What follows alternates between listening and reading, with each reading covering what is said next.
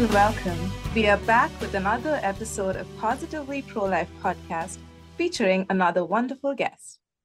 Positively Pro-Life is brought to you by the Pennsylvania Pro-Life Federation and aims to bring you inspirational stories and conversation, important legislative updates, and informative interviews as we seek to restore and strengthen a culture of life.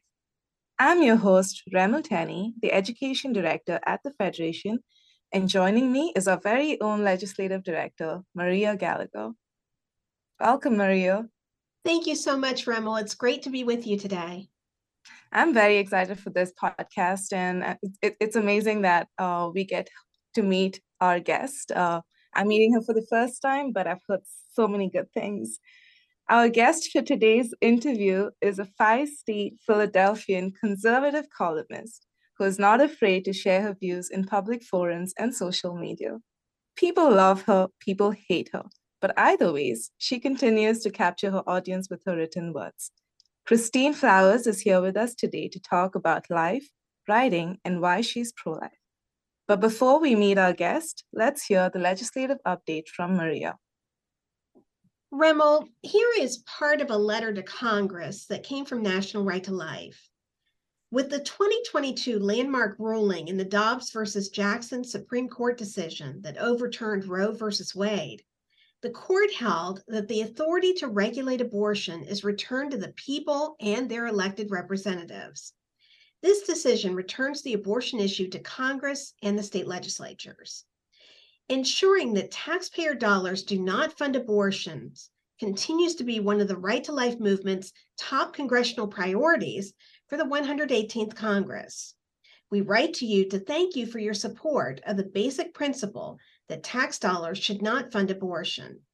National Right to Life, on behalf of our affiliates in each of the 50 states and the District of Columbia and more than 3,000 local chapters, urges you to, number one, retain the long-standing pro-life appropriations amendments, including the Hyde Amendment, in this year's appropriations.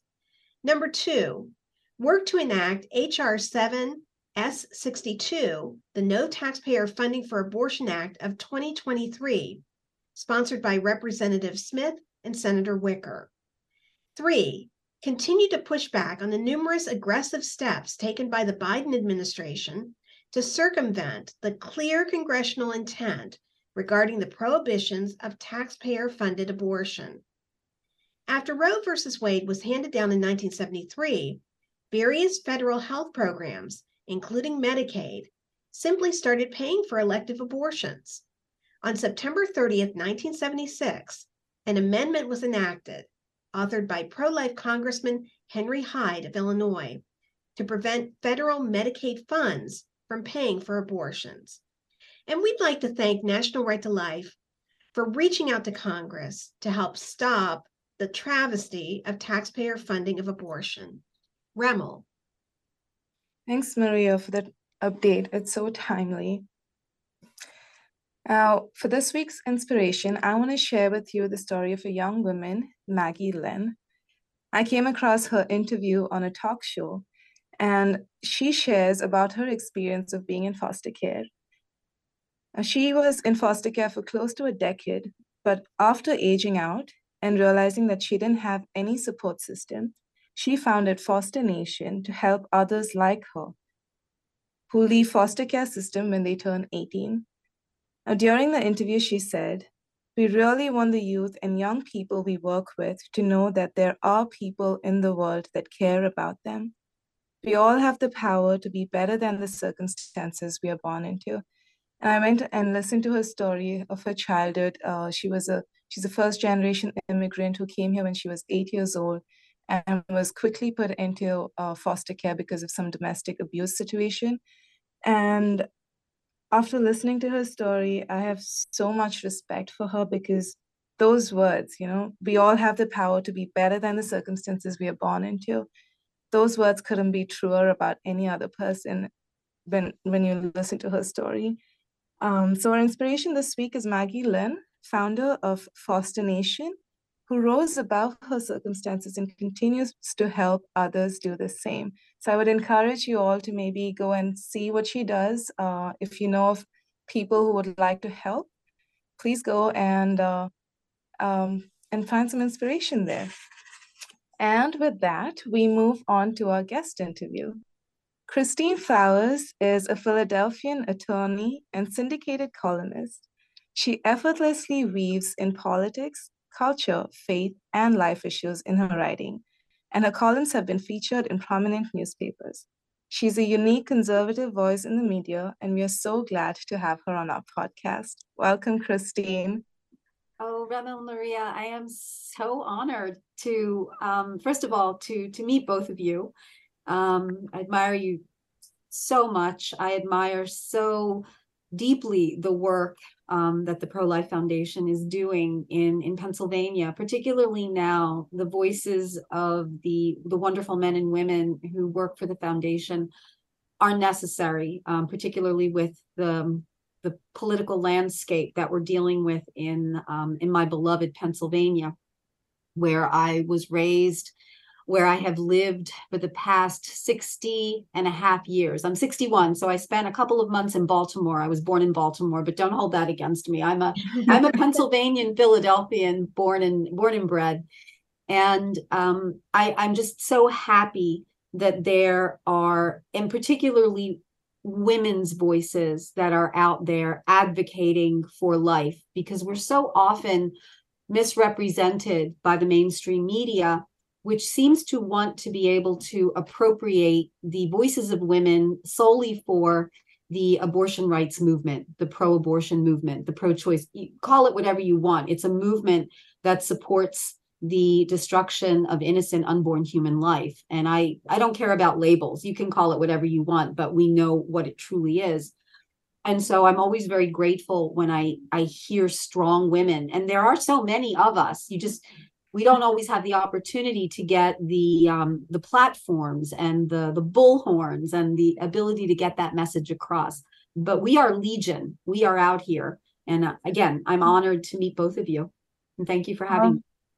Speaking of strong women, I think you have been a voice crying out in the desert for quite a number of years. And so I think we will start with asking you, when did you first start writing?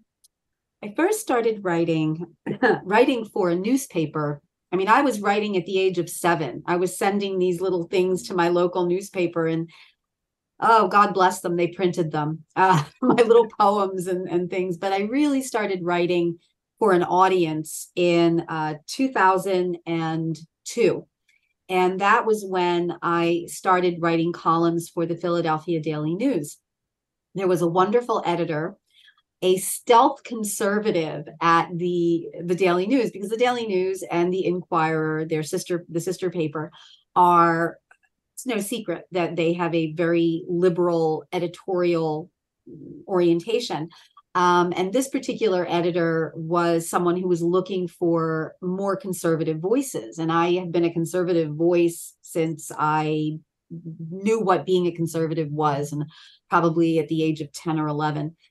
And he asked me if I would write a bi-monthly column. So every 2 weeks I would write something. And it was, I often wrote about abortion because that's something that has been, if not well, let me put it this way. There is nothing that matters to me more than the dignity of unborn human life. And to me, this is the single most important human rights initiative of our time. And I say that being an immigration attorney who practices asylum law, and I deal with human rights violations all the time. And Rema, when you were talking about that wonderful inspiration and that quote that we are better than the circumstances into which we are born, that rang so true to me. I don't want to sort of make a detour here, but very quickly, yesterday, I represented an individual from Pakistan who was very vocal in his opposition to the Taliban. We think of the Taliban as being predominantly Afghanistan, but there's a very strong Taliban network in Pakistan. And this individual was a very vocal opponent of the Taliban in Pakistan. And one of the reasons was because he believed that little girls had a right to be educated. Women had a right to hold jobs outside of the home. And because of his advocacy and his beliefs, he's a devout Muslim, but a Muslim who believes that each human creature has dignity. And because of that, his life was threatened. He received many threats, very credible threats to his life from the Taliban, and he was forced to flee. And I'm happy to say that a very smart immigration judge granted his application for asylum yesterday. But that just reinforces my belief that every single life matters. And we cannot say that we're for women's rights. You know, you have all of these groups that say they're fighting for women's rights, right to education, right to be able to do the jobs that you want, enter the professions that you want, live where you want, have voices. If we don't recognize that supporting abortion negates every other advocacy that we do, because if we say that a woman has the unilateral right to silence the voices of unborn women, then we're hypocrites. And that's what I was thinking about yesterday when the judge granted this very brave man asylum, because he was fighting for the rights of women, young women. And so it brings it full circle. So to get back to answer the question that I just went, completely across the country to answer, I went in a completely different direction. I started writing mostly because I was talking about my immigration work, but I wove in the abortion issue as well, because it's all of a piece, human rights. And how did you come to hold those pro-life beliefs? Well, I was baptized a Catholic. I am a practicing Catholic. I am very proud on both sides of the family. I had an Irish daddy and an Italian mommy.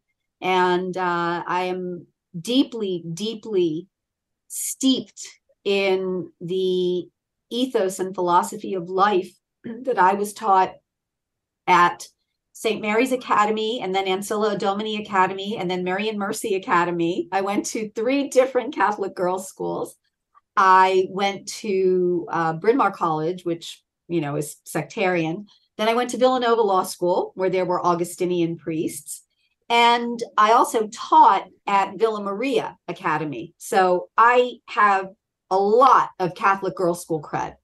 And so I would say my religion, absolutely. Also, my work, again, in asylum law and human rights has just reinforced my belief that unless you stand up for those who have no voice, and the most innocent and the most vulnerable in society are unborn children, unless you do that, you really are not living what I believe is the Christian ideal, the Christian belief that, I believe that we are vouchsafed the right to speak for those who are not able to speak, but who are valuable human beings. And I remember Roe versus Wade. I already told you that I'm 61, so I'm not giving away any secrets. Roe versus Wade was decided in 1973, and I was 11. I had not yet turned 12. And I remember at that time, I really didn't know what abortion was. I had a general idea of what it was, but I didn't know really the gruesome nature of the procedure. And I use gruesome advisedly, because to me, that's what it is. I use a lot of words. I know if you follow me on Twitter or on Facebook, I can be pretty in your face about my beliefs about abortion. I don't like to sugarcoat things, because I think once you start doing that, you dilute the power of your message, and you're letting other people feel a little bit better about their support for what I believe is one of the greatest human rights violations if not the greatest human rights violation of our current time, of our present time. And so as an 11-year-old, and with very strong nuns who were teaching me, I realized that abortion was the destruction of potential. And as Remel mentioned, we are better than the circumstances, than the worst circumstances that we have lived through. And unless we're given that right to be born, no one will ever know the potential and the greatness that lies within so many of us. And then, as I started studying biology, I was a language major, but obviously I had to take biology, and I managed to avoid chemistry, thank goodness. But I took biology and natural sciences. And there's no getting away from the fact that abortion kills a human being, a human life. It might make abortion rights activists feel better to call it a fetus, which is the medical term, but it dehumanizes, it takes away the spirit, the soul, the individuality of this human creature to call it a fetus. It's like, it's a liver, it's a kidney, it's a fetus. That fetus is a human child, a baby. And I took biology, and I know exactly what the stages and the developments in a pregnancy are. And I know that, well, first of all, late term abortion, partial birth abortion, is the greatest horror that I've ever read about, studied, understood in its fullest capacity. I come from Philly, and we have the very sad, I guess, notoriety of being home to Kermit Gosnell. And Kermit Gosnell ran the largest butcher mill in the modern history of abortion. And a lot of people say, well, abortion needs to remain legal so that women will not be subject to, again, the type of medical mishaps or any kind of danger to their own health. Gosnell flourished under a regime of legalized abortion, under a regime in Pennsylvania that looked the other way because of pressures from Planned Parenthood and the organized abortion rights movement. And so to say that abortion must be legal in order to protect the rights and the health of women is laughable if it weren't so tragic, because there were women who died under the knife of Kermit Gosnell, not just thousands and thousands and thousands of babies, but mothers as well. So to answer that question again, my beliefs derive from my faith, from science, from my legal practice, and common sense. I like that. I like that last one as well, that you included it. Well, my next question would be, what is one thing you wish people understood about being pro-life? I wish that they understood that we love women. We love the power that women have to create life. This whole idea that we're anti-woman is a fallacy that was necessary, that they had to create in the abortion rights movement, because otherwise they would never be able to justify this act which terminates human life. They know it, we know it, everyone knows it. They can dance around the reality of it, but the reality is women are poorly served by abortion. There are, and I'm not even just talking about the legions of women who had abortions and are suffering psychologically, are are emotionally scarred, wish they had had options, wish they had not been forced into having abortions. I'm talking about all of the women that will never be born, all of the great thinkers, the painters, the sculptors, the lawyers, the judges, the doctors, the adventurers, the actors, all of these wonderful, wonderful creatures of God that we will never know, that are going directly to heaven, which is wonderful for them, but not for us. We have a right to be touched by their greatness. And so I wish that people understood that we pro-lifers love all of humanity and have a very special place in our hearts for women. Definitely. You have such a wonderful presence on Twitter, and I'm wondering, what advice do you have for pro-life advocates for using social media to the best advantage? I think social media, for all of its dark aspects, dark underside, is a powerful tool for the person who is, let's say, not publicly aligned with a pro-life organization, someone who can't go and stand in front of Planned Parenthood and pray, someone who may live in an area that is extremely blue and feels intimidated doing any kind of face-to-face advocacy. I live in Philadelphia. I'm not intimidated, but I know a lot of people who reach out to me privately and they say, I'm pro-life. I live in Philly. I'm afraid of the blowback to my family if I go to a pro-life march, or if I stand in front of Planned Parenthood.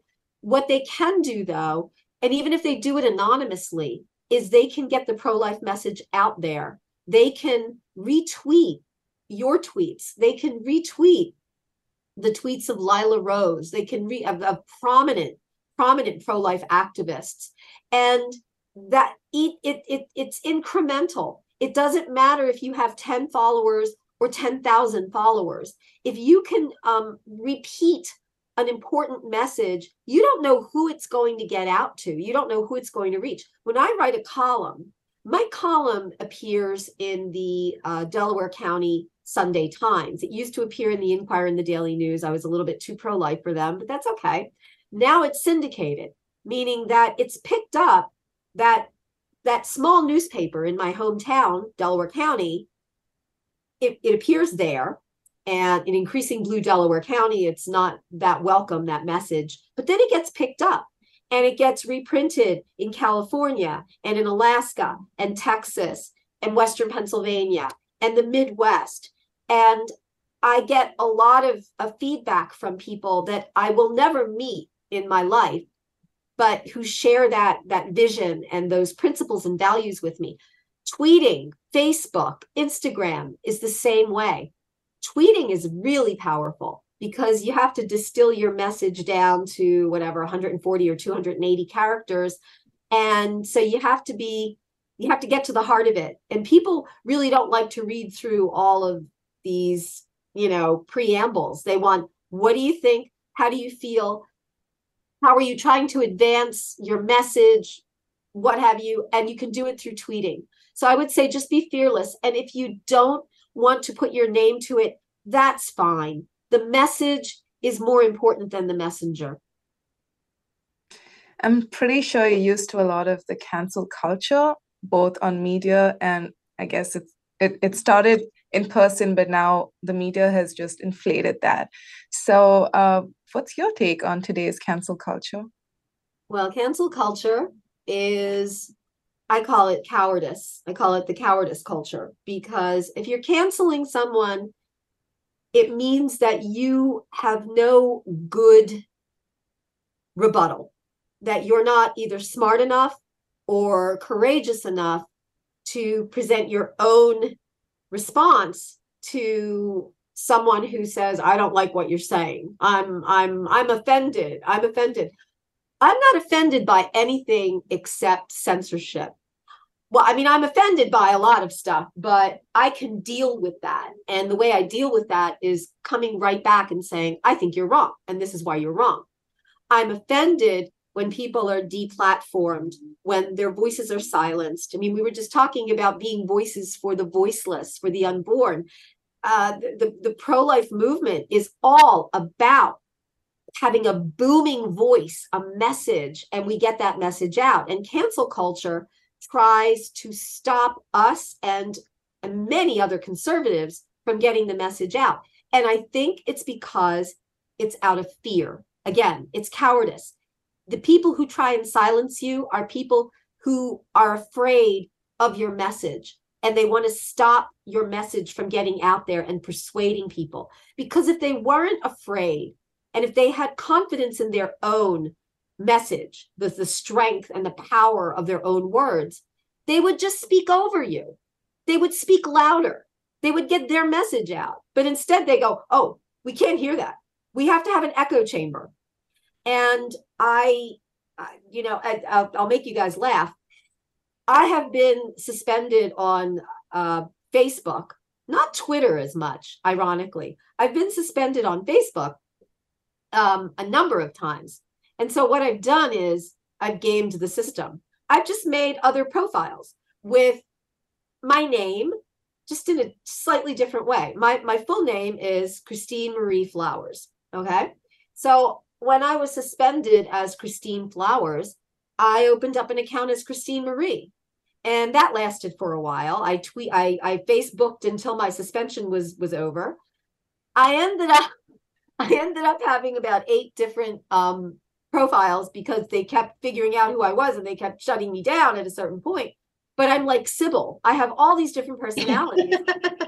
And of course, I have a different birth date and everything. And the other day, somebody started wishing me happy birthday. My birthday's in December. And they were wishing me happy birthday in May. And I'm thinking, why? And I said, oh my goodness. That's right. Christine Marie's birthday is May 12th.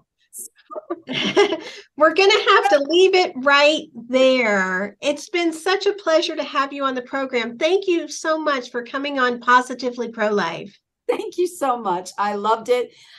Much respect for both of you. Thank you. Thank you. Positively Pro-Life is made possible through the generous support of the members of the Pennsylvania Pro-Life Federation all across the Commonwealth. Thank you so much for joining us today. And remember, there is always a reason to choose life.